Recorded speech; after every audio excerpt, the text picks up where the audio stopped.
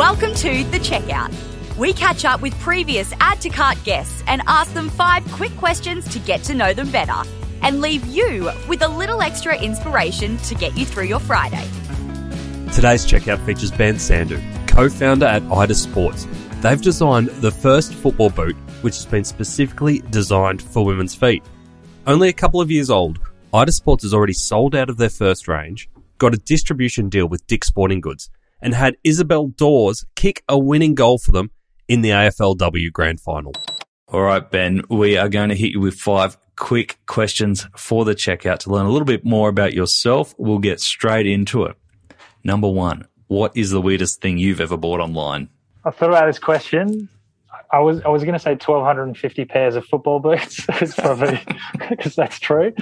But more personally, I once bought an antique map of southeast London mounted on a wooden block. Because you like maps in London? I was living in the area at the time and I bought it as a Mother's Day present. It was just like, this is where I live. That's awesome. Very cool. Yeah. All right, number 2, who is your favourite retailer? So much like Laura, Patagonia was definitely up there, was the first thought. But I want to give a shout out to a Melbourne brand, Homey. I'm sure a lot of your listeners are familiar. Great brand, great business model, supporting those in need. So Homey is definitely up there for me.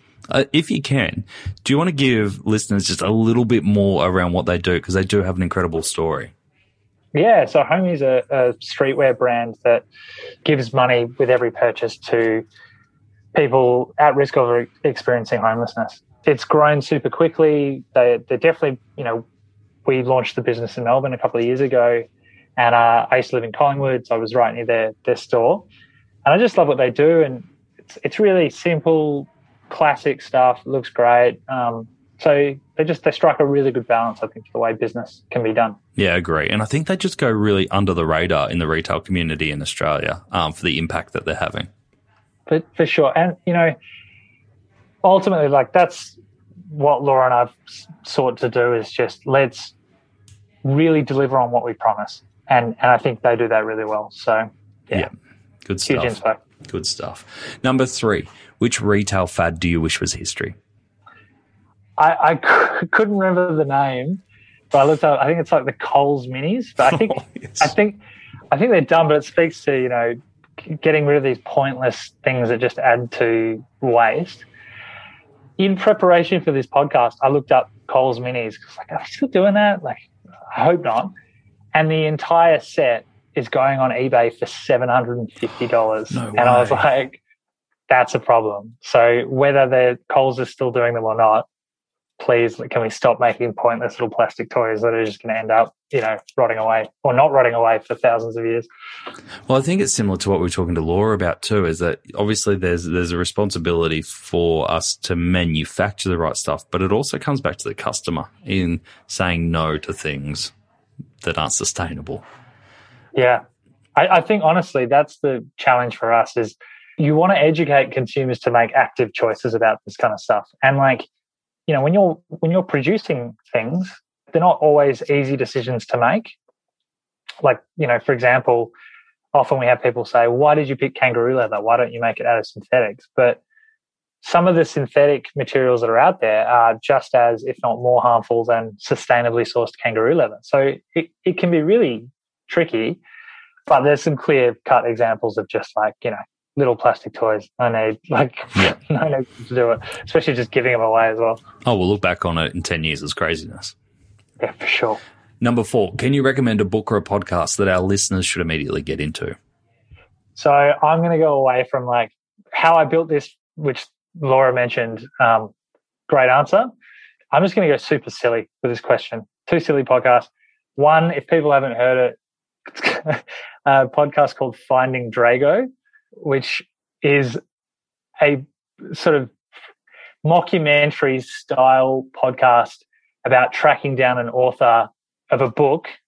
It's called On Mountains We Stand, and it's an unauthorized fan fiction novel about Ivan Drago, the villain from Rocky IV. It is hilarious.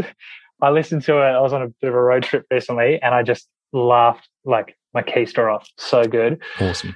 Finding Drago is a good one. And then the other one, there's a podcast by the guys from Arrested Development called Smartless. They do it with Sean Hayes, who's from Will and Grace, and it's really funny, good guests, like really light listening. So they're my two, which is not maybe on brand, but no, they're fantastic. I think Smartless I've listened to and it's great, but you need those ones just to break it up, because if you just listen to the same stuff over and over again, you go nuts. For sure. All right. The last one I've got for you. Finish this sentence. The future of retail is inclusive. Nice. And you're talking more than female participation. 100%. Another really interesting book, actually, that was a manifesto for what we're doing. There's a book called Invisible Women by Caroline Criado Perez.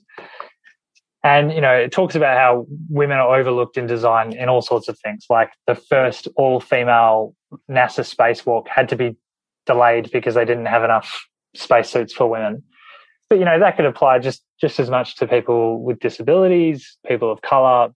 There's such a lack of provision for all of us in design. So I think, the future of retail for sure is inclusive. Well said, Ben. Love it.